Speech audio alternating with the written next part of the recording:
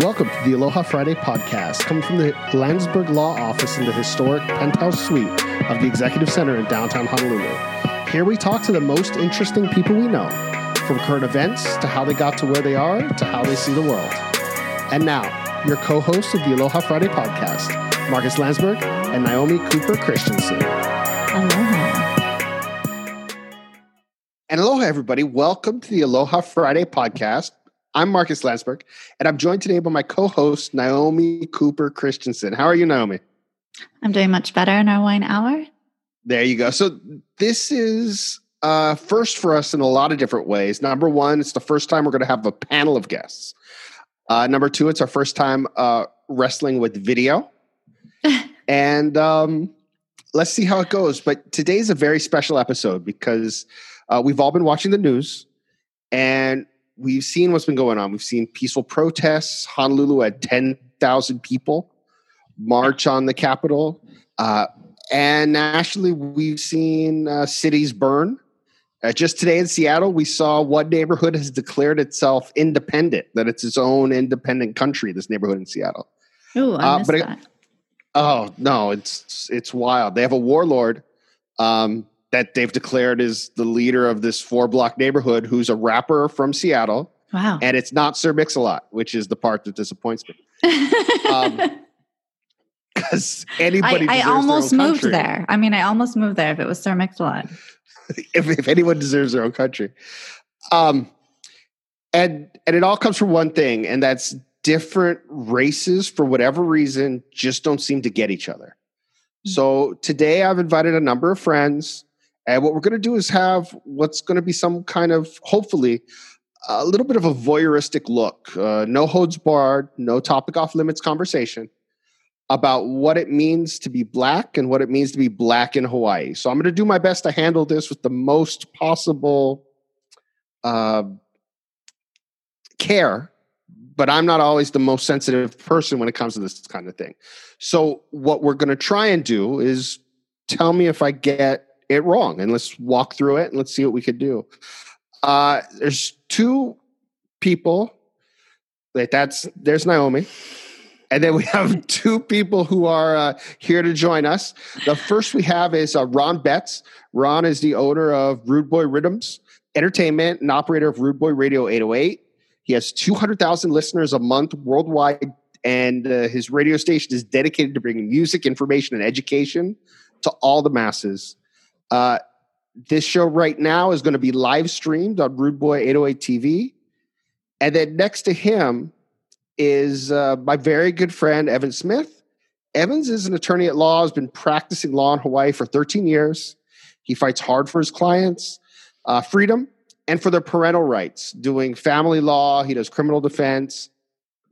And Evans also lives on the Big Island. So he's joining us right now for the Big Island. So right now in this conversation, we have 3 different islands represented where people live. So I appreciate you two coming to join us today. The reason why we have more than one person is I don't want either of you to consider at all that you're the sole spokesman for all Black people or all Black people in Hawaii.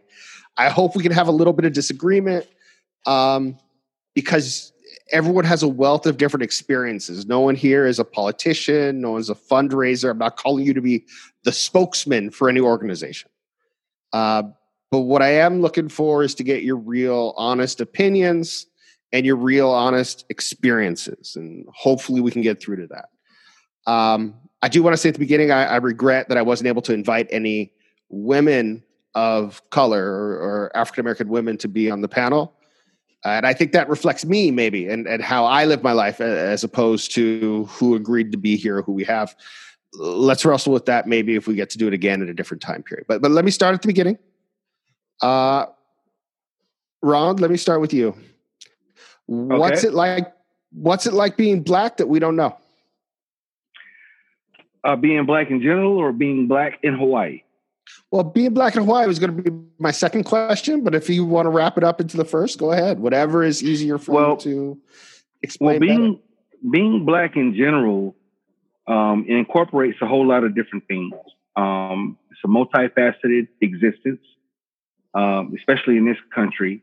I think W.E.B. Du Bois was the most poignant in trying to discern the dilemma that a Black person faces living in America. On one hand, you're a person of African descent, and on the other hand, you're struggling to be recognized as an American. And that doesn't always work in our favor. Take, for example, my own story. You know, I came from a small town in North Carolina, and I grew up around racism to the extent that it was just an accepted part of the day. What do you mean by that? Well, I put it like this. The town I grew up in was separated by a canal. Like, this canal ran right through the middle of town. On one side of the canal was all whites. On the other side of the canal was all Black folks. Wow. Can I ask what year this is? I mean, I don't want to. This is up to today. Okay. My mother still lives in that town, and it's still the exact same way as it was from my youth. Wow. So we knew not to venture to the other side of the canal, and we never saw white folks really on our side of the canal.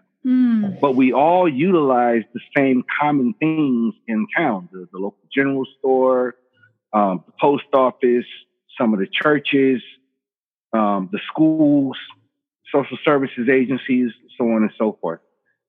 So growing up, we knew, or we were taught, that we had to be 3 times better than everybody else. We had to speak better than everyone else. We had to dress better than everyone else. We had to utilize common courtesies and etiquettes better than anyone else, because we did not want to support any of the ideas or ideologies or conceptions that Black people were uncouth, that we were savages, that we were lazy, so on and so forth. So when you say everyone else, you mean of each other, or do you mean of white folk or Americans in general? White folks. Okay. So that was like ingrained into you that you need to compete on this level. From birth. Wow. We were taught, at least in my household, we were taught that the police, the cops were the good guys. That if we couldn't get a hold of our mother, we couldn't get a hold of our father, seek out a policeman. A policeman is always going to be that person who helps you, because that's the belief that our parents had. But our actual experience with the police was very, very different. So by the time I was a young teenager, 13, 14 years old, I had a very different view of the police. So when you were brought up, your parents brought you up to trust the police? My parents brought us up to trust the police. My own personal experiences with police, the opposite, taught me that no, I can't deal with the police because it's not going to go my way,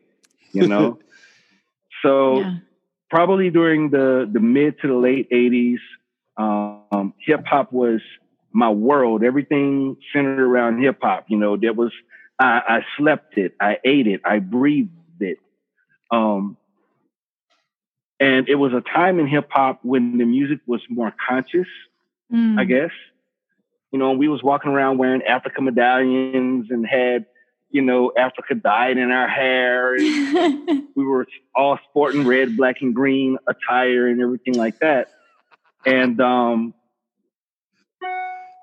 it opened up our consciousness to different things. Prior to that time, I would have never thought to read the autobiography of Malcolm X.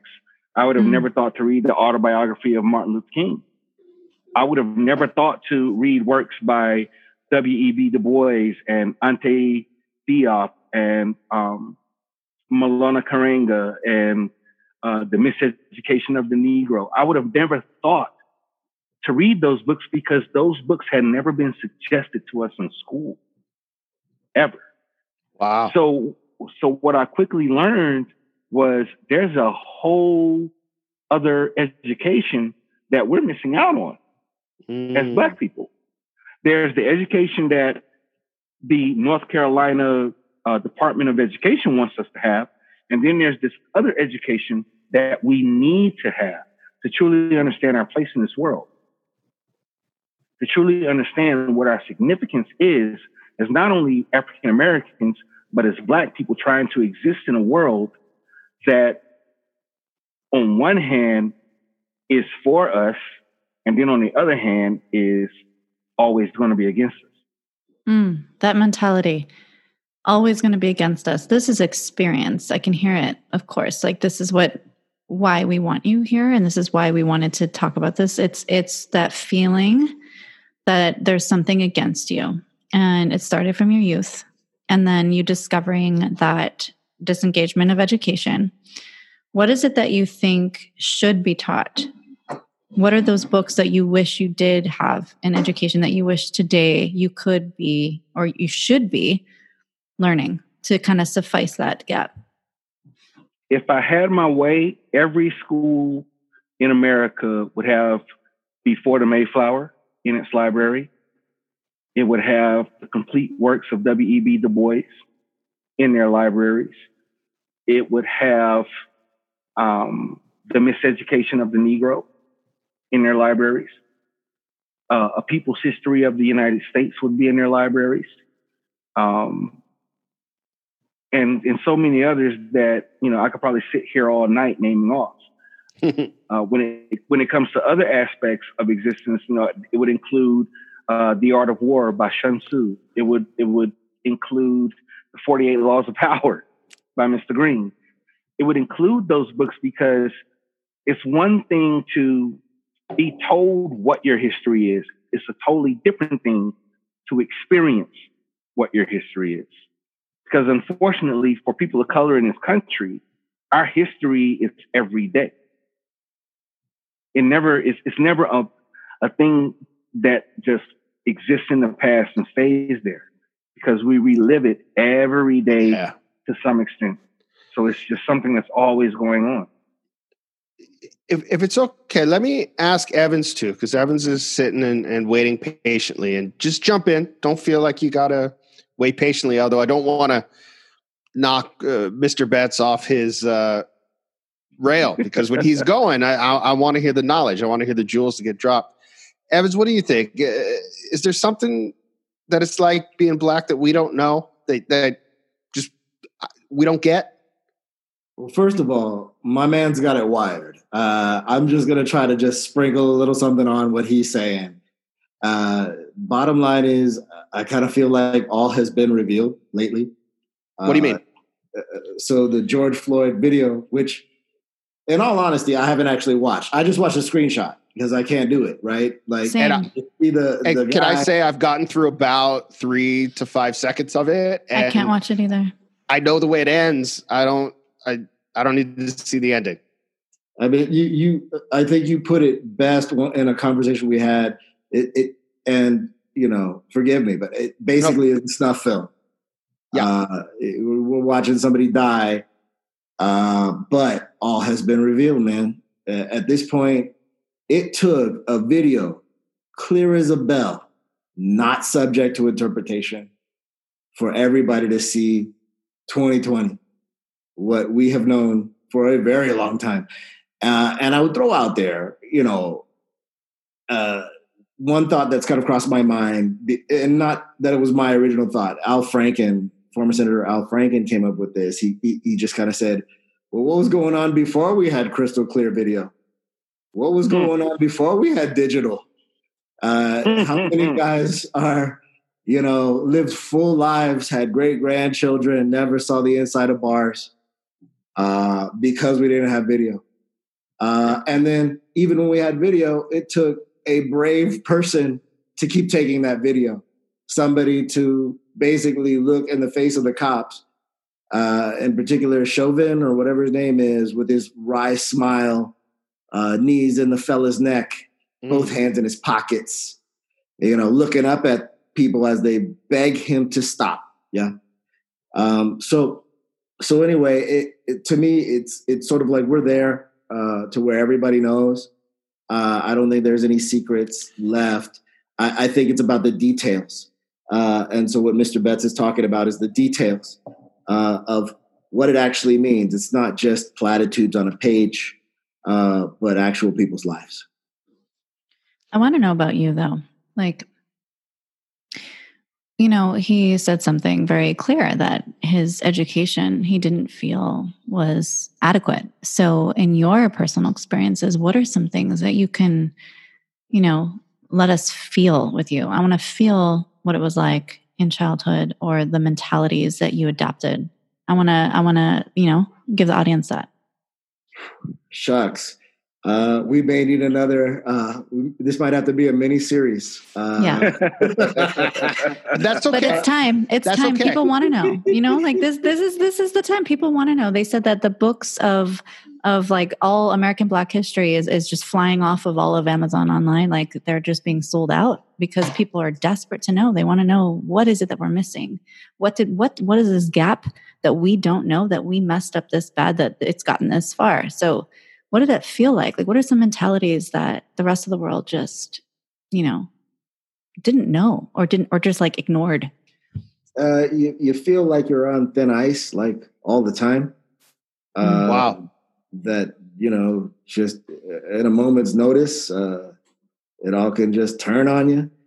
How so? Can you describe some moments? Like, are there things that, I'm just saying from experience, I had friends, right, who, as a mom, because I have kids, other moms had kids, and they were teaching their kids, don't be in those places. Just don't be there, because it doesn't matter. You're a good kid. I raised you. And these are my friends' kids. Of course I trust them. Of course I know that they're great kids, but they're being taught different things than my kids. They're being taught you cannot stand in that area or be in this place at that time, because the fact that you're there, you'll get put into jail when you're 16. Is that true? So I personally haven't had, that experience of kind of getting swept up, guilt by association kind of thing. I grew up in San Antonio, Texas, and it was more just like every move you make is furtive. Just you could just wave to a cop. And I actually had this experience. I just waved to a cop as I was driving by him, and he pulled me over, and he's just like, "Why are you smiling?" kind of thing. So, it wasn't a really big deal. I didn't get a ticket or anything, but that's the sort of thing that could just happen, like, boom. And just wave just to be like, it's a cop and we're happy and everyone's fine. How you doing? Right. Yeah. We just wanted to make sure you're doing okay, Mr. Smith. Wow. It definitely is something that's everywhere you go. You go to the store, and that's no joke. Like, you really do have eyes on you, whether it's agents or whatever, from the minute you go. And you could be nice like my man. You got the chain. You can be fly, right? The nicely manicured goatee like my man, and they still are shadowing you. Like, oh no, I'm a drug dealer in North Carolina with this one, automatically. Well, I mean, at least you're making money. I mean, No, as far as if it's a police officer observing me, if I walked into the corner store on Coliseum Boulevard in Greensboro, North Carolina, they would be on me as soon as I get out of my car. Because of how you're dressed? He's driving a nice car. He's got all these chains on and all these rings on. He's well manicured. He must be dealing dope. Okay. And I'm going to get pulled over before I get home. Here you don't get that? No. Okay. So is that part of, do you think that's part of why Hawaii has been your home, is because of that difference of how you're treated? Just you can play that a little bit more? That's precisely why Hawaii's been my home for the last 26 years. In Hawaii, at least I'm not getting called nigga every day. Yeah. I'm not getting pulled over by the police every day. Here it's opposite. I don't have to worry that if the police do pull me over, I'm gonna die. I don't have to worry about that. So 26 years ago, it was every day or frequently people were calling you 26 the N-word? years ago, trust me. 26 years ago, when I made the decision to join the Army and leave home fresh out of high school, in my mind, I was joining the Army because I had a kid. I didn't want my kid growing up in that one stoplight town. I wanted to get him out of there. I wanted him to have a better life than I ever had. And yep, I could have stayed home. I could have taken advantage of the scholarships that were being offered to me by UNC and Elizabeth City State. I could have stayed home and gone to school, but my kid would have still been growing up in that one stoplight town. And I didn't want that. I wanted them to have better opportunities than I had. So I chose the Army. And then when I joined the Army, there was more racism in the Army than I had experienced at home. Ooh, I want to hear about this. My father talks about when he went to boot camp, which would have been 20 or 30 years before you would have. But when he went to boot camp, was the first time he talked to somebody who said, oh, no, in our town, there's a curfew. And black people aren't allowed outside after the sun goes down. Just they're not allowed. I'll put it to you like this. Because they would go do something. Going through basics in AIT was okay. I mean, there were some racist guys in our unit going through basics in AIT. They were clearly identified. But by the time we graduated AIT, because they now had direct contact with the other side and got educated, by the time they got out of training, their minds were totally changed. Oh, good. What do you mean? And they came into basic training with racist views from where they were from. After living with and being around black people for the time period of basic training, which I believe at that time was like 4 weeks, and then AIT, which was a few months, their minds were totally changed by what they saw, because now you're in an environment where you have no choice but to live with us. And you got to trust each other. That's the difference. It's not just living. Exactly. It's now. So So by the time they come out of AIT, this black man is my brother. That I can save my life. That I will trust my life with. Yeah. Well, I agree with you. It's very hard to judge people as a color or as a block if you know different members of that block individually, and you know them as different people, and you know them as a human being. I know because I went to a very racially mixed school, for example, a very racially mixed high school. I would look at things a different way. I don't immediately judge people by the color. I hope, the same way I hear about it from people who just have never met people from the alternative race or who have a different pigmentation from themselves. Well, the fact that you're even in Hawaii, though, I mean, that says a lot. We are so diverse here. But I do have to ask that. I mean, is there a difference? Do you feel that there's racism or anti-blackness in Hawaii as opposed to what we've heard you guys talk about that you had to go through growing up? Because I can't believe that there's nothing. I just don't believe that all of a sudden you come here and it's not perfect. All unicorns and rainbows. Evans, why don't you tell me? Do you feel it differently here as opposed to San Antonio, as opposed to Texas? We're supposed to speak candidly. Yeah. I want you to be as honest as you can. Yeah. Say their name. I think just kind of trying to approach it diplomatically. Good luck with that. Right. Indifference, I think, is something that people may slip into a little bit here if they're not mindful. Okay. But it's not where you're afraid you're going to die.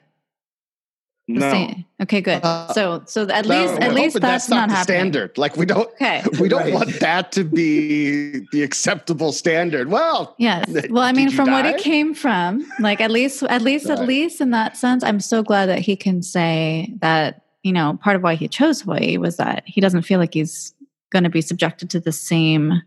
It's not that same extreme. Thank God. I mean, the only difference is in dealing with the police here, there's actually a chance that the officer you're dealing with. Good. Good. You know what I mean? Yeah. So, I mean, I'm not a person who, quote, unquote, drops names. Yeah. And I know that a lot of people do that. Oh, so-and-so is my uncle. And they can get out of a traffic stop. I don't do that. Even if I know police, I don't do that. Yeah. Because if I get myself into something, I'm going to get myself out. And if that means I got to do time or pay bail, then so be it. But I'll just use the most recent episode I had with police, and that was probably right at the start of the pandemic, I think. Really? And we're all working from home now, and the computer that I was using to work from home with, it had some problems. But I was like, okay, if I go to the office real quick, I can grab my laptop from the office, and I'll be ready to go in the morning. So I shoot downtown to our office, grab my laptop, and as I'm coming back into Pro City, boom, they got a roadblock set up. And they're like, where are you coming from? Where are you going? I'm like, what? Wow. But while they've got me pulled over, I'm watching all these local dudes get stopped. Oh, okay. One dude was obviously drunk, and they still waved them through. And I'm like, okay, so why am I being pulled over when that dude was obviously drunk, obviously tore down, and y'all let him go? Why am I still sitting on the side of the road? Because they had questions about my license. As I, right now I have a conditional license. I see. For a whole totally unrelated reason. And they wound up giving me a ticket. And I'm like, so you'll give me a ticket because you don't understand my conditional license, because according to the police on the scene, I never seen one in real life. What the hell you mean you never seen one in real life? You're a cop. Okay, give me my ticket. I got a court date. Okay, yeah, this is going to get wiped out by my lawyer. I ain't even tripping. Yeah. But what I was tripping about was y'all had a dude in your roadblock who was obviously drunk. I'm so sorry. Behind the wheel. Yeah. And y'all let him go. Yeah. How does that work? Well, he wasn't drunk. How do you know? Did you do a sobriety test? Right. Did you have a period of observation? Right. And that's how I got out of a different situation. So whenever it suits you guys, you can obviously see that someone's under the influence. But if you know them, they auntie, they uncle, that brother, the kind. Yeah. No, they're not drunk. They weren't drunk. Yeah. We know who that is, and they're okay. Bull. So that's kind of, it's whatever. That's kind of where I wanted to pull this was, how did you feel in Hawaii? I mean, obviously there is racism, but in my experience, it's definitely not so much dark skin. It's opposite. I feel like they don't see it as racism. They see it as taking care. No, if you're going to take care of people that people that you might be related to, right, somewhere down the line, then extend that same. It's called favoritism. It's called like a favoritism, a family blood. Is that what you're like? I'm trying to figure out where is it where it's racism versus where is it like somebody? You can put wool on a wolf. It's still a wolf. Right? Okay, good. I mean, so I'm glad we're bringing this up. As far as racism goes, the only direct experience with the police that I can say was racially motivated was getting my head kicked in almost by a black sheriff. Oh, geez. So the black sheriff did it, but you think it was race motivated?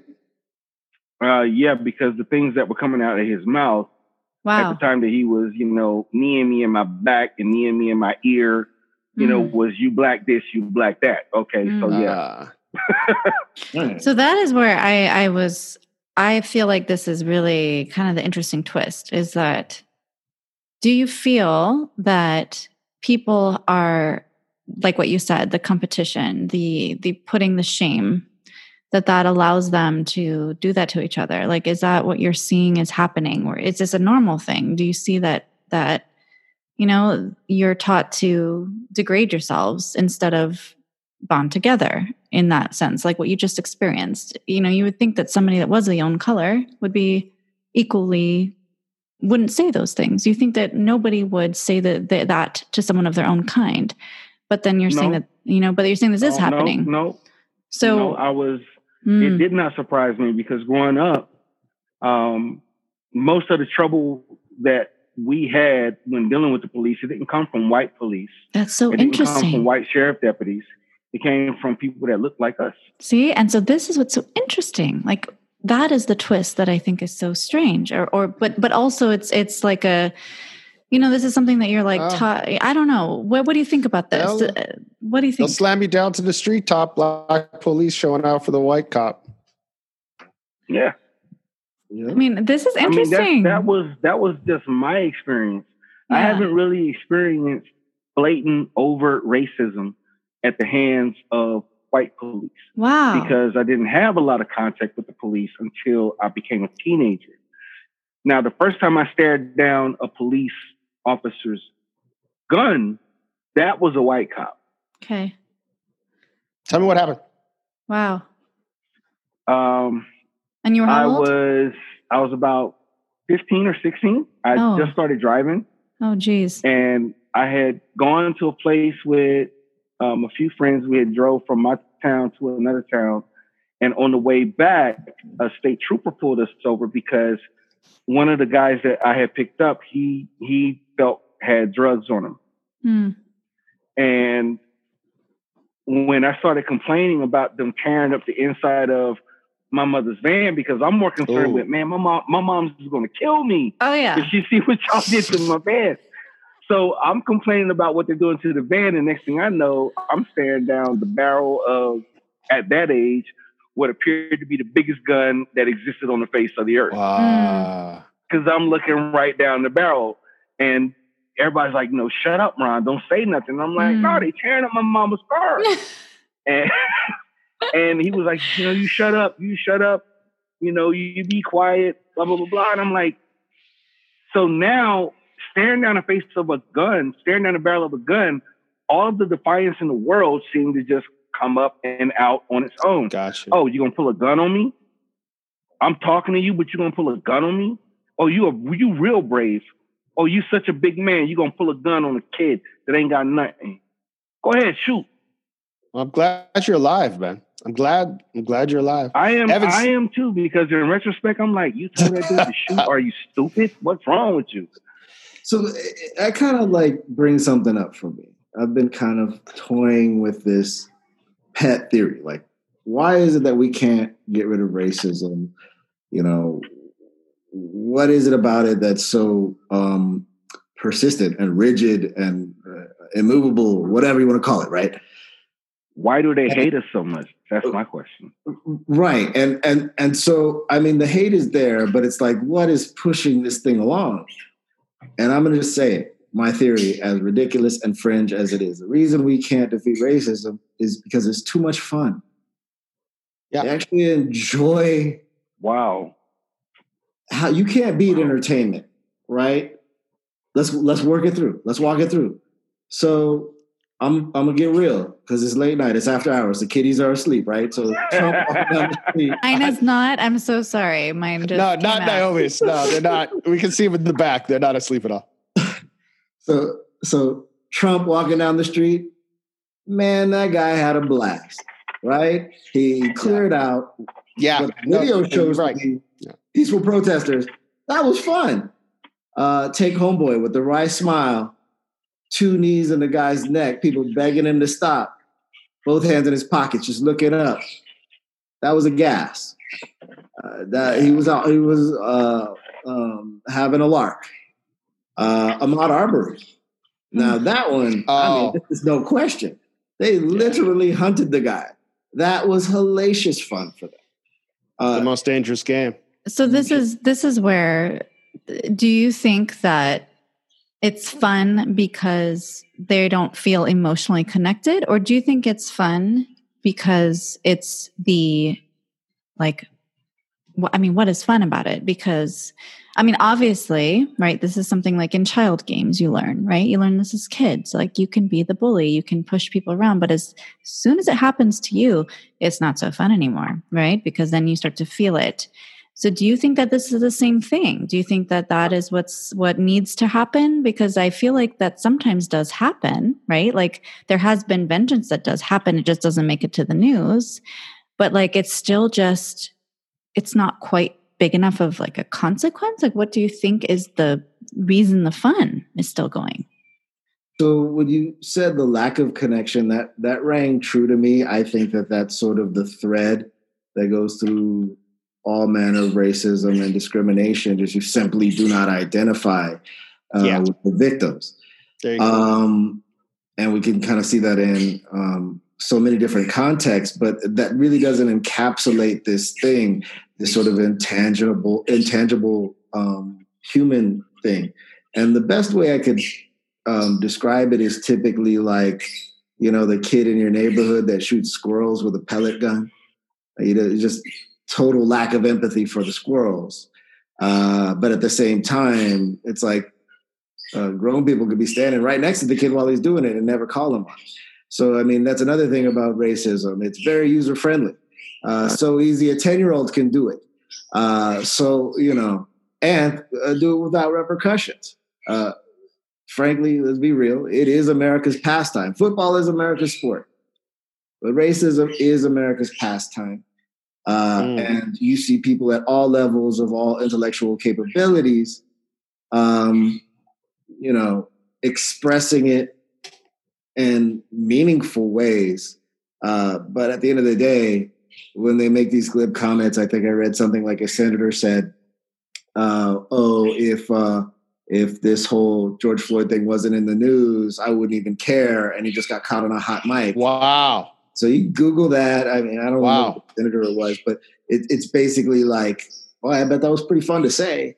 You felt the need to say it. You thought somebody might get a laugh out of it. And so that's sort of like, I'm not saying I'm 100% right. I hope that history proves me wrong. But I think you can't compete with that. You can't compete with something that brings people joy, tells them the hierarchy, no matter how low you are in life, at least you ain't black. So that is hard to beat. Did you guys get a bird over there? It sounds like you guys have a bird. I muted myself. Somebody else has a bird. No, that's my bird. Do you actually have a bird? I may have to. He just blamed me. No, I generally just blame Naomi for whatever's going on. So either that or you're falling on the sword for her for I don't know why, but I still think it's her bird. There's going to be some bird relocation that happens. I love that though. What kind of bird do you have? It is a lovebird. Oh, so cute. Evan, let me ask you this. Let me ask you. Be going ballistic all the time. So okay, I'm gonna take care of the bird thing. I'll be right back. You take. Well, let me ask. Mr. Betts. All right. Why do you think America seems to be ready to listen now when they weren't ready at the same time when Ferguson happened, or they weren't ready in '92 during Rodney King? Or do you think they're not ready to listen and this is just the latest fad that's going to blow over? Because it sure seems to me different now.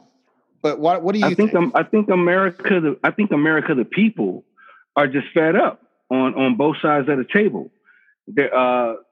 For those that it directly affects, we are tired of this type of thing happening and nothing being done about it. On the other side of the table, they're just as equally tired of seeing it happen and there's nothing being done about it because they're tired of being vilified for the lack of action on the part of America, the government.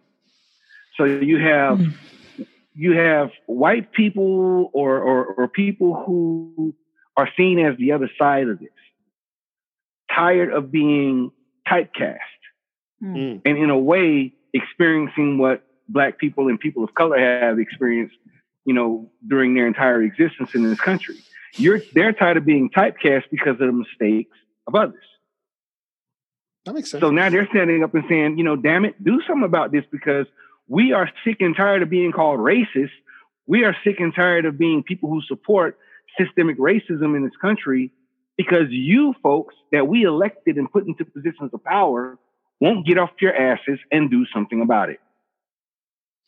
Evans, let me ask you the same question. What I just asked Ron is, why do you think, if you do, America seems to be ready to act or listen this time when they didn't seem to do the same thing when it happened in Ferguson, for example, or in 92 when the first time we saw the Rodney King video, when white people learned, wait, that really happens? You're not just complaining about nothing?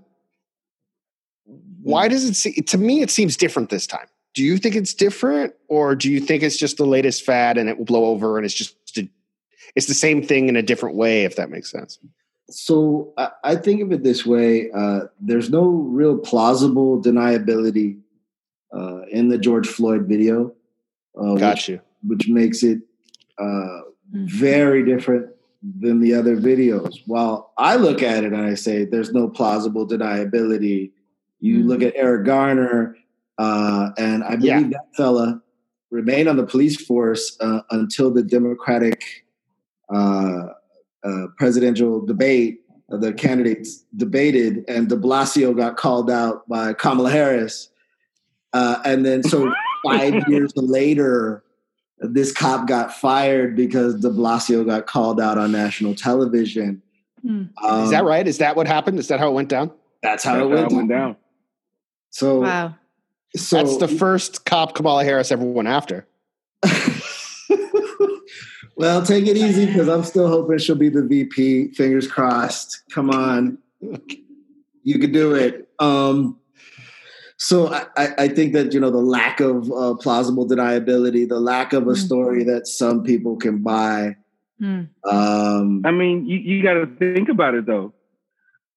Even here in the state of Hawaii, the Aloha State, where, there's so much pride being demonstrated for our police officers here. And I have cops in my Hanai family. I have police officers who are longtime friends, but even they will tell you that all of their brothers and sisters aren't perfect, and so on and so forth. But like I had a conversation with one of my cop friends recently, and he was like, do you think that all of us are bad? I was like, I think that if you stand by in silence, knowing that other people in uniform are doing bad things and you don't say anything about it, that makes you as bad as they are. You have a duty to intervene. You have a duty to say something. This Chauvin thing, this Floyd Chauvin thing, this is the first time I feel like I've really seen police come out and go, no, he's not going to be one of us. Yeah. We're not with that. Everything else you complain, whatever. This one, no. Yeah. Is that fair? Because it's election season. Just like people are focused on electing a president, there are other elections that people also need to pay close attention to, as far as who's going to be our next prosecutor, who's going to be our next attorney general, who's going to be the next judge, who's going to be the next prosecutor. We need to start, as a community, we need to start paying close attention to those elections as well. That's why your education comment was so crucial, because we don't know. We're not taught that. And what you said, you're not taught that.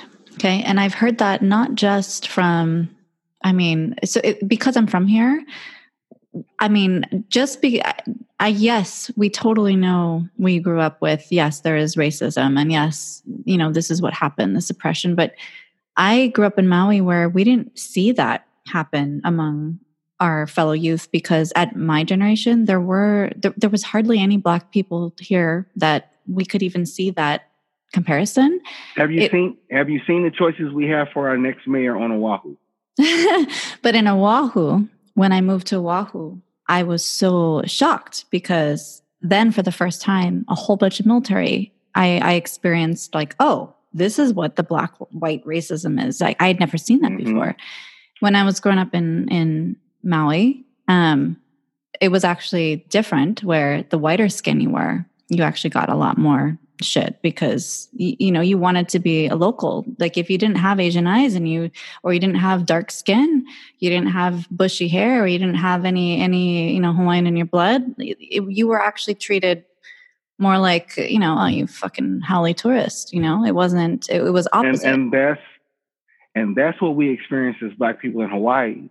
I have, let's face it. I was a wild dude for a minute over here, because I'd never been in a place where there were so many beautiful women. So they're all on the beach, like in bikinis. Yeah. You can't wait till the end of my show to start talking about how you're a wild dude. Oh.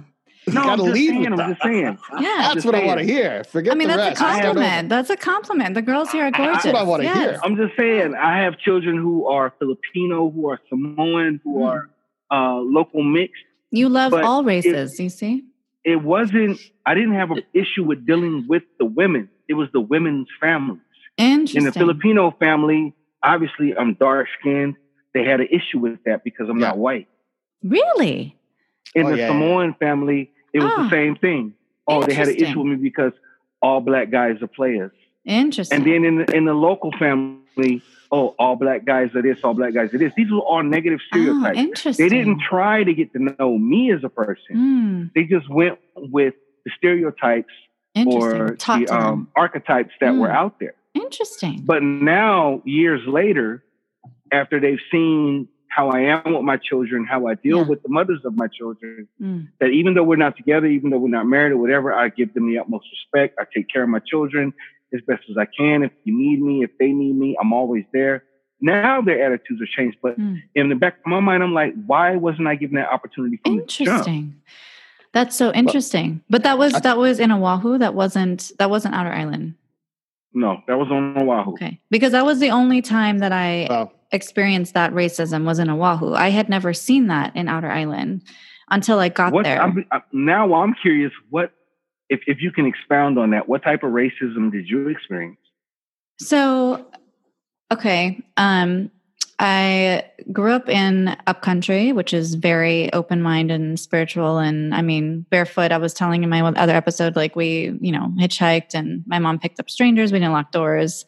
Everyone was very kind, and it's a small town and everyone knows each other. So even if you did try to pull something, like people hear about it and somebody's going to call your mom. And people just generally were much softer. They didn't do the kind of things I had seen in a big city. When I moved to Oahu, I had just turned 16 and I went to Kalaheo, which it's actually a really good school. I have nothing against it, but it was the first time that I had ever seen like an actual segregated group of race. I mean, there was a building they called Africa because that's where all the black kids hung out together who were from military.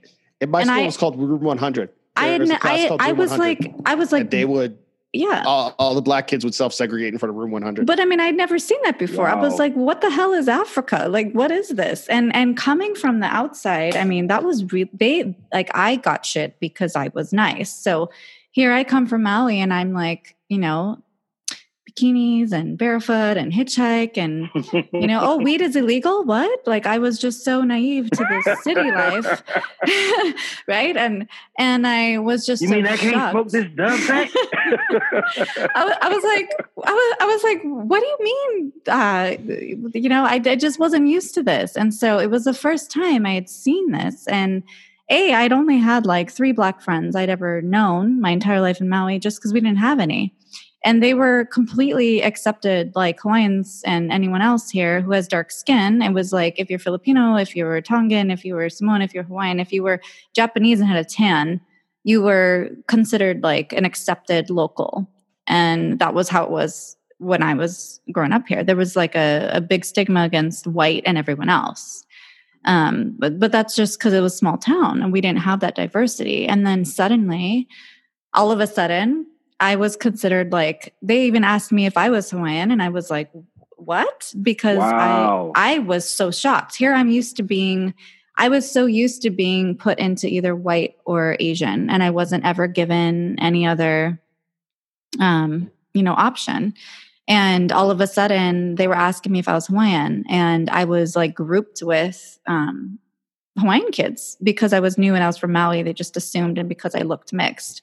And it was because in that school at that time, it was you were either black or you were white or you were local. And if you were local, it was like a lot of Hawaiian mixed. It was that time. And so I just was so shocked that I was like, you guys don't have an Asian club? Like what? I was like, you're gonna put me with Hawaiians and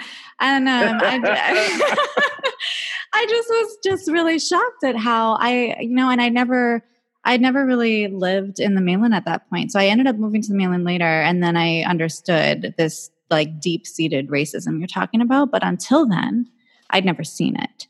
And this is what I was shocked at, that, okay, locals, they fight, right? You know, if you're going from the islands, you got to fire. I mean, girls will beef. I mean, we say we beef, you know, they will fight. Like girls and boyfriend and girlfriends will fight each other. And it's like a normal thing. I'm gonna call my brother. Yes. Yes. Girls will jump in for whoever, like they will just jump in and go for it. And everyone takes off their earrings and their bracelets and, you know, hold my baby and let's go. Right. But I have never seen, it's usually always over like love. It's always like, you know, you like my guy, or I don't know, you know, the boyfriend or the husband didn't do something. You know, it's always like, but never because of a matter of race. No, I never seen that. I'd seen it called out where they said, you know, you fucking Holly took my, you know, like you took my job, or you, you know, like you stiffed me, you were supposed to pay me, and that kind of fights, right? So it's usually like, right, you know, somebody mad because, you know, the Holly guy that's from the mainland who doesn't understand, you know, the culture would do something that was offensive. And that was like the learning point where it was like a local calling him out. But I'd never seen it where it was like just pure race. Like, I don't like you because of how you look. And that was the first time that I saw fights. It might be surprising to you as well as Mark, that even in the late 80s, growing up in North Carolina, for as much as there were a lot of white people who had no love for blacks at all, there were just as much Anglo-Saxon white people who had no love for Jews. Oh yeah. That's not surprising to me at all. No, it's not surprising. That's why I'm making the comment. Yeah. No, that's why I'm making the comment. Yeah. It was like at one point, and I think it all stemmed from an incident in New Jersey.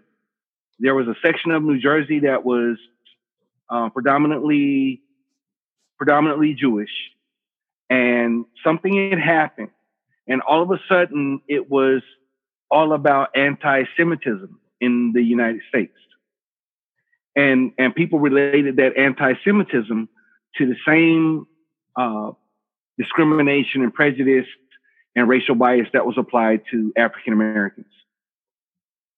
And there seemed to be, for a time, this unspoken allegiance between the Jewish community and the African American community. There always has been. I mean, there always has been. NAACP was exactly right. Always right. Thurgood Marshall was always coached by Jews who had gone through, I don't want to say the same thing, but as far as being kept out of the legal profession, for example, being kept out of law school, right, being kept out of law school, out of real estate, out of business, real estate, you name it. Real estate was the exact one where it was usually, and then what would happen is they'd let the Jews in because at least we could still keep out the blacks. Like Evan was saying earlier, well, at least we can still discriminate against the blacks. We still have that. But Goldstein can join the country club, just only Goldstein. None of his friends. He can join. It's amazing. I was going to ask you about dating. So because I'm the only chick here, I just think that this is a really crucial point, is that... Hey... This is how she's going to ask you that question. No, I mean, that's where we're going. I'm ready. Because I'm ready. I feel like this whole connection, right? We're talking about this connection. This is Aloha Friday podcast after hours. Hey, yeah, I'm ready. I've had some wine, right? Okay. So when I was talking about connection, this is half of why people don't give a shit about the other person, because they haven't actually touched them. They haven't hugged or warmed or in any, like, the best way I feel that racism will end. Yeah, you might get in trouble doing that with me. No. But I'm just saying that if you were sounds like he's already done that with half the island, right? I mean, but there you go. So if you've loved someone that is different from you, and you have, gotten intimate and gotten to know them, and you've even let them into your home, and you've gotten to know them on such a deep level, it changes the game, right? And I feel like that is really, I think, what is changing America now. When we ask, what changed America? Why are we more ready? If you look at what people are now, what their genetic makeup is, everyone's mixed. I mean, I am a whole bunch of European. I'm Asian. I'm Native American. I have Portuguese blood. I found out I have Iranian blood when I did the DNA test. Holy right? crap. Yeah, I've got everything in me, right? So I found like my Native American ancestry on Choctaw Registry. I don't. Don't finish that joke. Don't finish this joke. I've already heard this. Don't finish that joke. I've already heard this. I wasn't even going there. I was not going to go there.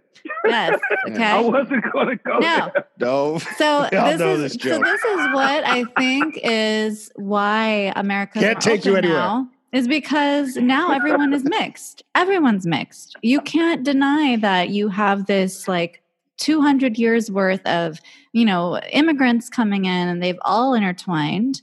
And whether they like it or not, we are not a majority white America anymore. We are by blood. But it's never been that from the jump. And that's what a lot of people don't get. It's like as long as Black people have been on this planet, we have always intermixed. Yeah. There's always been interracial relationships. What is Sicilian? It's Black Italian. Thank you. The first Black woman that touched down in the colonial United States was a Black woman. Mm. All of these people that are revered and venerated through history, Thomas Jefferson and all these other cats.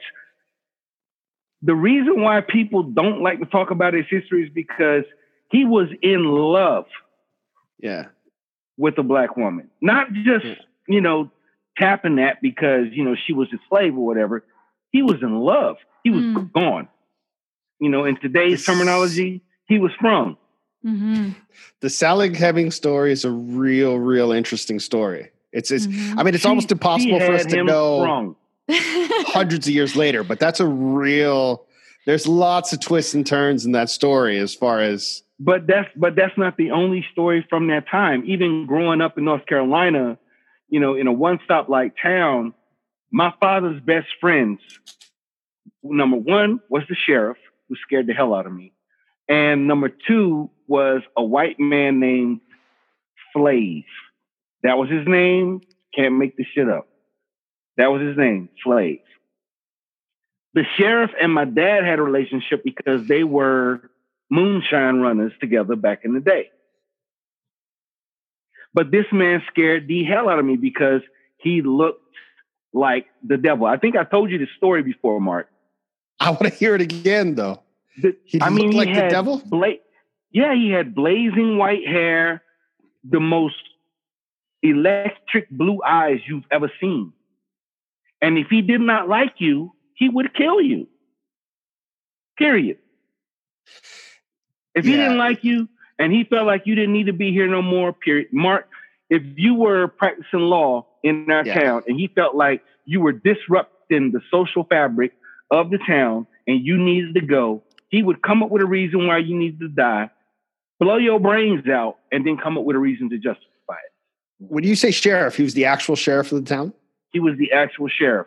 And he was also the biggest dope dealer, the biggest pimp that North Carolina had ever seen. Okay. And he was my father's best friend. Well, so keep growing him up on around your good side. I think that's the way to. they caught him, and he wound up doing federal time and all kinds of other stuff. I'm thoroughly impressed that they caught him. But the point of that is to say that she's talking about intimacy and relationships and this and that. The intimacy I had with white people at that age was through my father and the relationships that he had built with certain people in our town, and getting to see how they, even though that man was evil, even though that man had done a lot of wrong, he loved my father like a brother. And this other white man named Flav, who my father, did a lot of jobs for and stuff like that. When my father passed in 1994, you couldn't keep either one of them away from the house. They were always coming by, making sure my mom was okay, making sure exactly. So even though they had their own demons, what I came to understand was it really isn't about race with these dudes. They just fucked up on their own. Yeah. But as far as the love that they felt for my father, that trumped everything. And to this day, only one of them is still alive. And he no longer lives in North Carolina, but he always checks in regularly with my mother to make sure she's okay. That's amazing. If she amazing. needs anything, That's a friend. so on and so forth. I feel like what we're getting from this, if I can, is it seems like proximity is a big important thing to make sure that you have proximity to other races. I think not frequency, but that you have more than one example. So you're not judging an entire another race by the one person who you know super well. Having more than one example around you, honestly, good or bad, helps you understand that people are different. Individual people are individuals. That's what I'm hearing. I actually have a question for the brother who's a lawyer. Yeah, what's up? So in your practice of law, especially in a place like the Big Island, you know, the Big Island is considered on certain standard levels more country than Oahu. Oh, yeah. Has your experience there as a lawyer illuminated you to those type of relationships that kind of cross racial boundaries, where say, you know, local people will come to the defense of a quote unquote haole who they've accepted as one of their own? Yeah, definitely. You know, it's like Mayberry, like Andy Griffith. It's just like that small. And, wow. and people work together. We've had marches here, even though they haven't made big headlines. And people have been, you know, I would say just super encouragingly supportive of each other during the rough times, especially with COVID one, and then the racial unrest two. But yeah, it's just an amazing place to live. I was surprised at how quickly I was accepted. And you know, Coconut Wireless is awesome. So if I do something good, like everybody knows about it, right? But on the flip side of that, right? If I do something bad, right? So it also kind of keeps me on my best behavior. I would say Big Island's the jam. Definitely, if you get a chance to visit, you know, after the quarantine, holler at me. I'm here. But yeah, definitely a beautiful place. Definitely supportive people. Unlike any place I've ever lived, but yes, there's still the kind of veil of ignorance. I think, you know, we didn't even hear about George Floyd in our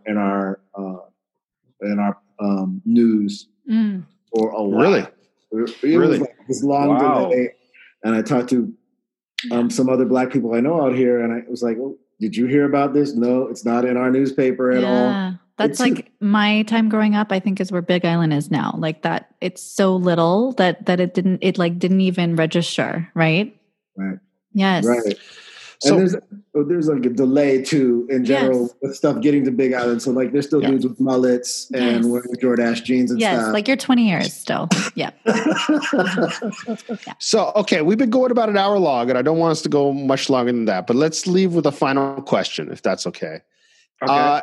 If we want to support, and by we, I mean white people or people who want to be righteous, non-Black people who want to do the right thing. If we want to support, what can we do? What do we do to help erase racism, or to get everybody back on the same page, or to make sure that the struggles African Americans have to go through are not more than the struggles that other races seem to have to go through only because of the color of your skin, for example? What can we do? What's the right next step? Is it just putting a black square on my Instagram feed? No. Is it, should I call? I think I sent Evans a text message and said, "Hey, how you doing?"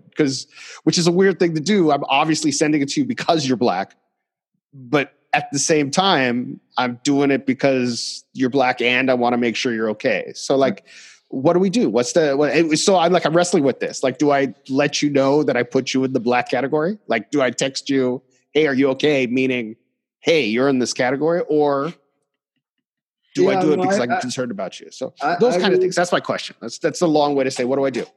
How am I righteous? I agree with Mr. Betts. Vote for Biden. We can pretty much handle the rest. That's clear.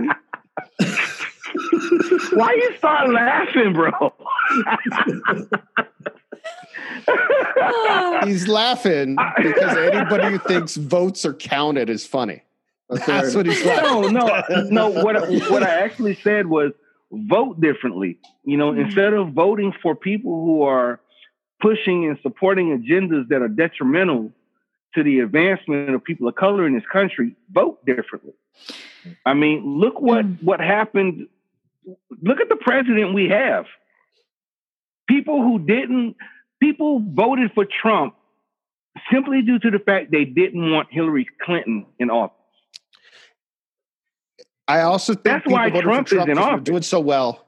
Well, I also think because we were doing so well after Obama. I think both Trump and the last Bush, a lot of people voted because we were doing so well, because we were doing well. And I don't mean just race. I mean, in generally, a lot of people who felt good said, well, I don't have to vote because everything's working fine. Right? It's like you don't have to steer the car if you're not going to change direction. The black community was telling people like, do y'all know who this dude is? And y'all voting for this dude? Have y'all not been paying attention to this dude's history? See, the black community, we knew how corrupt Trump was. We knew what he had been doing. Yeah. So besides votes. Since the Central Park 5, we knew who Trump was. Yes. But even besides votes, I think what people don't understand is that your money is your vote. Where you put your money, where you're spending. Yeah, where are you putting your money at? If you really want change, vote differently, spend differently. Mm-hmm. If you really want to do something for us, do that. Instead of spending your money at stores who are supported by corporations who are funneling money into Trump's presidential campaign fund. And education. Spend your money differently. Yeah. Don't just keep walking through this life with blinders on, thinking that, I'm not racist because I don't support that person's politics. Well, depending on where you shop and what you invest in, you are supporting their politics. Mm-hmm. And that's what your education and that's the real of it. Is so key. What you were talking about, education, right? When you understand how the system is working and you understand that what you're spending or where you're going or what you're doing in your life is actually sending a message or supporting a cause, right? It changes the game. I just still don't see how you experience racism because you're so damn fine. I don't understand how people would look at that and want to discriminate against that. But it's a reality check that no matter how beautiful you are, no matter how poignant you are, no matter how astute you are, no matter how you're a lawyer and you still experience it. Yeah. Both of you guys, you are lawyers and you still experience it. So I'm for a guy lawyer, like me, thank you. I'm just saying, you meant us too. Okay, yes, I'm just saying, no matter what you think would insulate the person from experiencing that, racism permeates all types of armor. Yes. Beauty, legal status, occupation, community status, it permeates all of that. It does not care. It don't care how fine you are. It don't care that Mark's a lawyer. It don't care that the other brother's a lawyer. It can still get into you. And I've shared on this show. I've shared on the show previously that I've had experience, for example, where someone wanted to check to see if I had horns because I was Jewish. What the hell? Wow. Because he was taught, he had never met a Jew before, and he was taught the Jews had horns. And he came over and gave me one of these on my head. And I didn't know what it was. And that's like Japanese women. When I was dating a lot of Japanese women, they were taught that we had tails like monkeys. They were taught you had tails? And a Japanese woman asked me, "Oh, can I see your tail?" I mean, at least she wanted to see it. I know. Yeah, I got a tail for you, though. I want to thank you both for joining me on the Aloha Friday podcast. Thank you guys for coming through. Rod Betts, you can find him at, is it Rude Boy Radio 808.com and Rude Boy Rhythms Entertainment. Rude Boy Radio 808. And then Evan Smith, who we do classes, legal cases together. And on the Big Island, if you get in trouble or anywhere, if you feel that you have custody issues, things of that nature, he'll be present. I want to thank you both for joining with us. Thank you for being open with us, letting us look into your lives. Thank you for having me. Just a second. And when we have you guys back next time, we're going to talk about the tail. One of those Japanese women and the how many tails you showed. I want to hear some tail. We're going to hear some tail stories. So thank you guys very much for coming through. And you guys have a wonderful. Thank you. For having me. And stay safe. Thank you for having me. Take care, brother. Y'all too, bro. Take care.